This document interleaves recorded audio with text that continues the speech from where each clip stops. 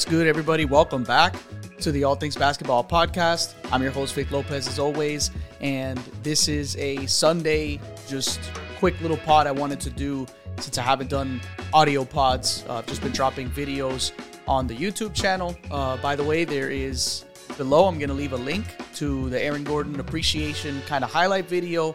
I also chopped up some clips from the post-game press conferences where you kind of get just a couple of words of appreciation from a couple of his teammates and his coach, Michael Malone, at the end of that little highlight mix. It was a pretty good vibey video. I really liked it. It was one of those player appreciation videos that I've been doing throughout the year. That one obviously was about Aaron Gordon. Hope you guys enjoyed that one. This episode's going to be pretty much just, chill, just me talking about kind of how Game 4 went. I did like a watch party. Had some people over at the house Friday night to watch the game. It was a very exciting game, obviously up until the game just snowballed out of hand. Typically how these games have gone for the Heat, they just go cold, or once they catch fire, it's like the Nuggets just match it and they're already on a roll, right? I talked about on previous episodes how the Nuggets just have how the Heat have a smaller margin of error than the Nuggets do. And, that's going to just pile up over time, right? Like, if you have to play a series close to perfect basketball over and over again, it's going to wear on you when the other team is as deep and talented as the Nuggets are, And I get a lot, obviously, Heat fans, messages, DMs, phone calls, texts, whatever it is. And it's all, we got this and we're a resilient team, and I agree with all that. I thought that the Nuggets were going to split games on the road, and I thought that this would go into Game 5 2-2, right? That's what I really thought. I'm actually honestly surprised that the Nuggets came to Miami and won 2 games in a row. I really thought that it would be hard to beat this Heat team twice on their home floor, especially with how they played in Game 2 in Denver. Right? I just thought that this series would probably go 7 games just because of kind of the X factor for the Heat, right? It's always someone you just don't know who it's going to be. And when they shoot the lights out, they look almost impossible to beat.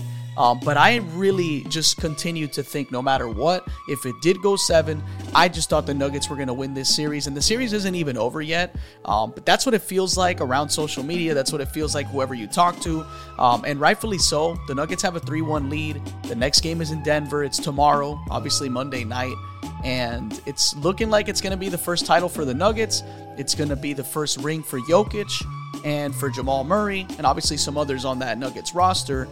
Michael Malone obviously gets his celebration if they do win this title on Monday night. And, the Nuggets they were the favorite all series long for a reason. This team is just too good. They're just too good. And I've said that for a long time. I think everyone else that's not really a Heat fan has said that all along. Obviously, the odds have supported that all along. It's just, you get monster games from Bam, right? Night in and night out. Bam's been great in the finals. Bam's had some really bad moments in the playoffs, right? Generally. And this was a really good series for him so far. I think that, as limited as he is offensively, his athleticism and just his ability to pass out of the post, out of the top of the key when they're running handoffs with Bam, I think he's done a lot for this team. And I think that there's a lot of, people turning their backs on Bam Adebayo. And I think that that's unfair because this is a guy that's, first of all, he's undersized in this matchup, right? Between himself and Jokic. He also has to cover a lot of ground for the lack of perimeter defense that some of the other Heat players have, right? Like, you have Kevin Love out there, right? He's spreading the floor. He's doing Kevin Love things. And he's certainly causing problems for the Nuggets in this series because he spaces the floor. He can definitely help you rebound. He's kind of held his own defensively, but when he does get beaten, right? When any Nuggets player like a Bruce Brown or a Michael Porter Jr., Jamal Murray, if anyone gets caught on Kevin Love closing out on them defensively, they're just going to blow by Kevin Love. And that puts so much pressure on Bam Adebayo to help guys recover, right? Because he now has to leave Jokic or he has to leave Aaron Gordon, and now he has to help, right, the other Heat players kind of get back and recover in time, right, to kind of just close those gaps before the Nuggets can actually do something with those gaps, right? And time again, Bam helps a teammate kicks it out because the Nuggets share the ball incredibly well, and it ends in open threes, it ends in free cuts to the basket, free, backdoor lobs like we've seen over and over again to Aaron Gordon.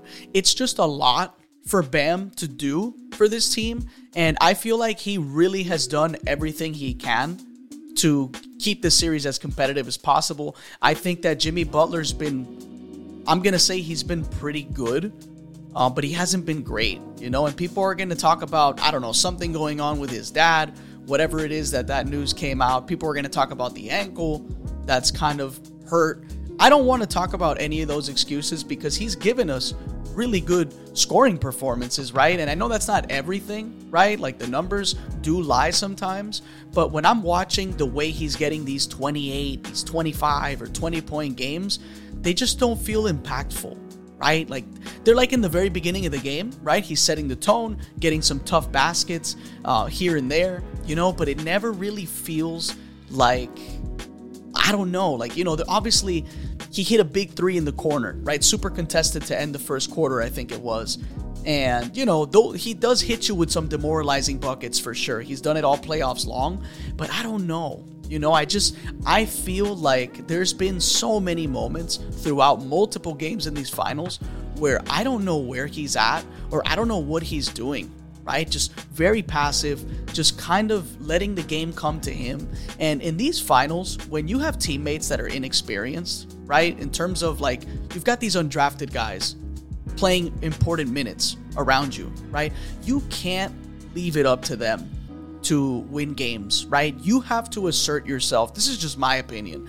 I think Jimmy Butler, I understand the way he wants to play. He wants to get his teammates involved. He wants to give them confidence. He wants to get them reps. He wants to get them a lot of opportunities. But this team, it goes with how Jimmy decides to dominate. That's just my opinion. Like, I think that this team gets some serious life shot into them when Jimmy's having a great game, right? I just think that when Jimmy's constantly driving and kicking and driving and kicking and driving and kicking, you're going to rely on whether they make or miss shots, right? And that's not how the Nuggets are going to play you, right? The Nuggets are going to get the best opportunities they can. They're going to put Jokic in the middle of the floor. He's going to run handoffs with Jamal Murray until one of them is wide open, or, if they draw enough attention, they're going to find someone cutting backdoor, like I said earlier, and they're just going to continue to kill you, right? With action after action after action, and they're going to keep moving the ball. They're going to get just good looks, right? Throughout this entire series, throughout this whole playoff run, the regular season,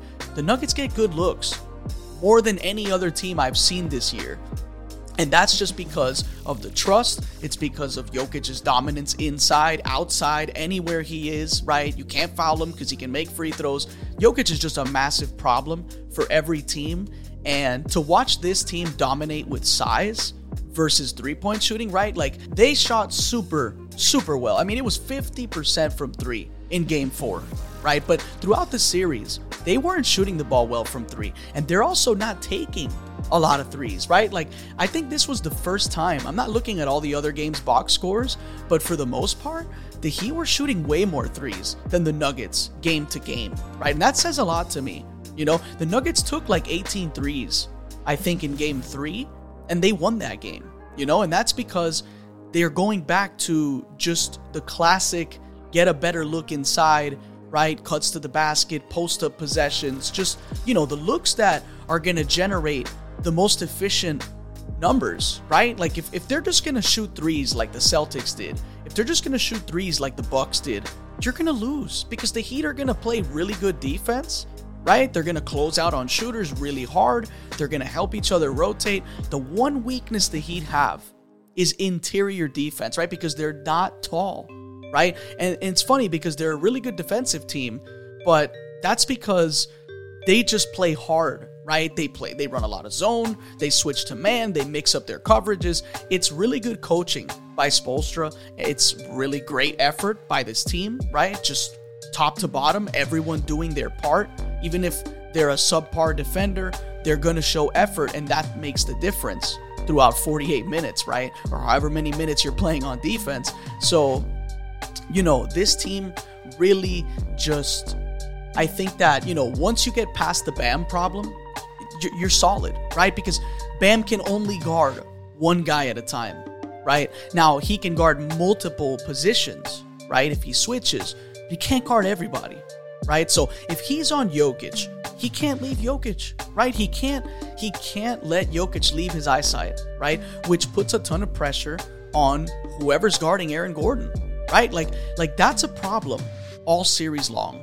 And this game 4 was a great Aaron Gordon game, right? We see the box score, obviously. This guy showed up, 11 for 15 from the field. If you're shooting 73% from the field, you're either having a hot night or you got some easy baskets, right? Or obviously you're just one of the most efficient players in the league. In this case, Aaron Gordon made 3 of his 4 threes, right? Which is 75% from 3. That's amazing, right? I mean, that's incredible shooting from Aaron Gordon. I told you guys, if you leave him open, he's going to split his threes, right? Like, if you leave him wide open, Aaron Gordon's a really good wide open shooter, right? Like, contested, that's a whole nother story, right? Not a good contested three-point shooter, but you leave this guy open, he's going to look pretty damn good. And if you do leave him open, and he missed a couple before, he's not going to let you kill him, and he's not just going to keep chucking threes, right? He's going to eat that space you gave him, and he's going to try to get some post-up possessions, right? Maybe he passes it, and then he cuts, a little bit of give-and-go game, sets a screen, right? Some handoff actions.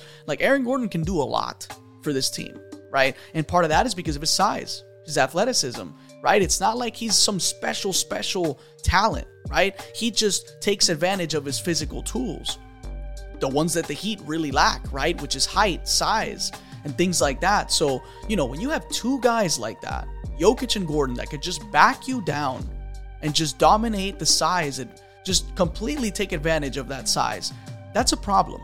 You have Michael Porter Jr., who's had a terrible series, this is the worst he's ever looked, right? And it comes at such a bad time because it comes in the finals, but the Nuggets are so deep. The Nuggets are such a great team throughout their whole roster. Everyone does a little bit of something, right? That's what makes them so dangerous. It doesn't even matter that Michael Porter Jr. has been bad. And I remember before the finals started, I said my concern was going to be Michael Porter Jr., right? Like his lack of defensive awareness sometimes. He makes bonehead plays. He either looks like Tracy McGrady or he's just a body out there, right? Just doing nothing, right? Luckily for him, he's 6'10", right? So he's still a sizable player that you can put on matchups to kind of get some defensive stops, right? He's going to get you rebounds.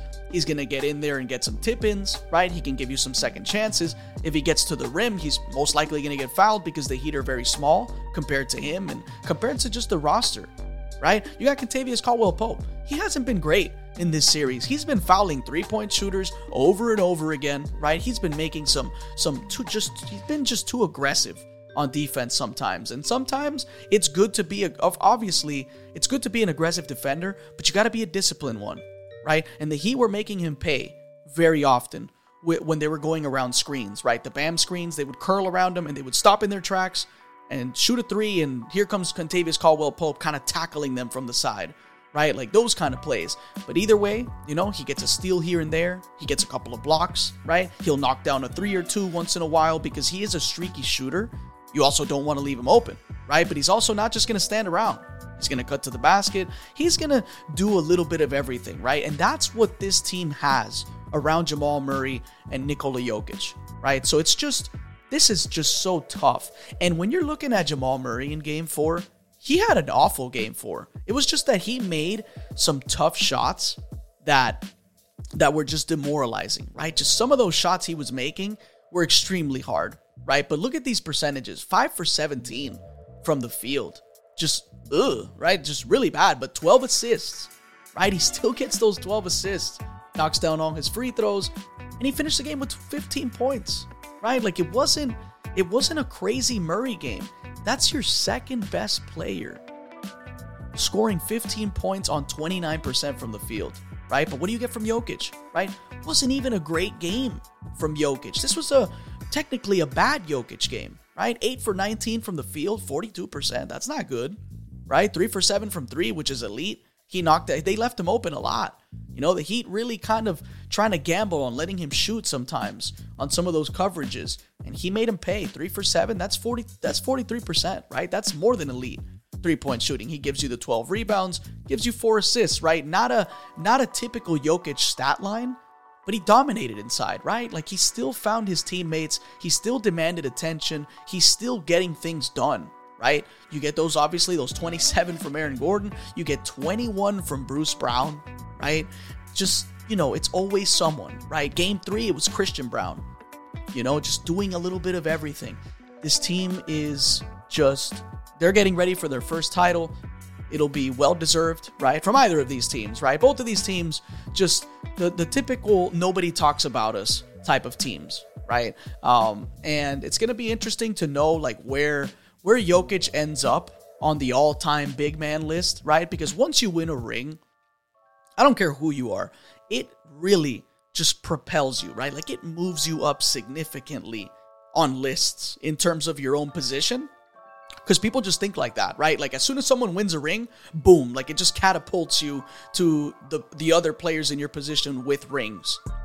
That's just how it goes sometimes. I don't believe in that too much, but I do think winning a championship as the best player on the team, that certainly puts you up on those lists, right? Those conversations. So I don't know where I would put Jokic all time. Still too soon to know. I think Jokic is like 28 years old, so he's very young. He's literally right at the point of his prime, right? He's in his prime as we speak, just incredible player, right?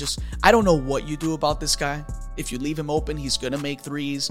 I don't want to keep repeating myself about what Jokic can do because we all know it, but it's crazy.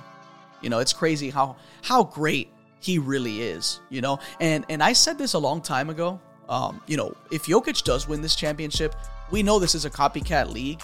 I wonder how many teams are going to try to look for that next big man that you can run dribble handoffs, that can pass out of the post, knock down threes, score in the post, right? Like, we have a lot of bigs that can shoot threes, that can shoot just mid-range shots, and maybe even some bigs that can pass the ball, right? But we don't have bigs that can really score in the post like that, right? Like, we have Embiid, we have Anthony Davis, we have some others, right? There's a couple of others, but Jokic in the post, like, he has an amazing floater game. Just that little push shot when he's getting down the lane, like the little runners, they never feel like he's gonna miss. He's a great three-point shooter. Like, I trust Jokic shooting a three way more than I trust Joel Embiid, for example. Jokic is a better shooter than Embiid, right? Jokic is a better shooter than, obviously, Anthony Davis, right? So that's some impressive stuff. Like, he's definitely one of one. Like, this guy is he just does everything for your team. And the only thing he won't do is lock down defensively. But he's improved on defense too. He's contesting, he's getting back. We've talked about that. You've heard people talk about just his effort, right? Sprinting up and down the court. He lost a lot of weight. This is the best that we've seen Jokic, right? And he's only 28. So I don't know what's going to happen, right? This is year 7 for Jokic, and he looks like the best player in the NBA right now. International players certainly really taking over in terms of who are our top players in the NBA. I don't mean taking over as in there's more of them than American-born players, because that's ridiculous. But in terms of, like, all NBA first team, once the positions are removed, right? Just like I talked about on an older pod, and we're looking at Jokic, we're looking at Embiid, looking at Giannis, Luka. Shai's creeping around. I'm not saying Shai's going to make first team All-NBA just yet, but, I'm just saying, right? Like, a Canadian player as well. Like there's so many. That's 4 guys that I named that can easily make first team All-NBA for sure. Luka, Giannis, Jokic, Embiid. Like, those 4 guys, they dominate. Statistically, they dominate the game. Just, they're easy picks for All-NBA, right? Whether it's first or second team, but they've been locks for first team. So, just incredible stuff to watch. Obviously, the FIBA World Cup is coming this summer, right? Obviously, that's not the Olympics, right? The Olympics are next year. Okay, now I want to do a pod about that, kind of do some international game pods. I'm definitely going to do some of those during the off season, just to kind of provide some more pods for basketball content. I'm going to try to see what other content I'm going to be putting out on YouTube. So yeah, that's going to be interesting to do. Obviously, Summer League. Last year, I did Summer League pods. I did Summer League coverage. I'm going to do, obviously, videos as well for Summer League. So I'll definitely have a little bit of everything. So we'll be covered through the summer. And then, once the season starts all over again. But yeah, Game 4 was incredible. It was really fun. It was unfortunate to see the game kind of escape the way it did, because I thought this was going to be, it was a close game. It was really back and forth, but the Nuggets really held like a cushiony 10-point lead throughout the game. So, like around the third quarter time. But that's going to do it for this episode. This is the All Things Basketball podcast. I'm your host, Vic Lopez, as always, and I'll catch you guys on the next one.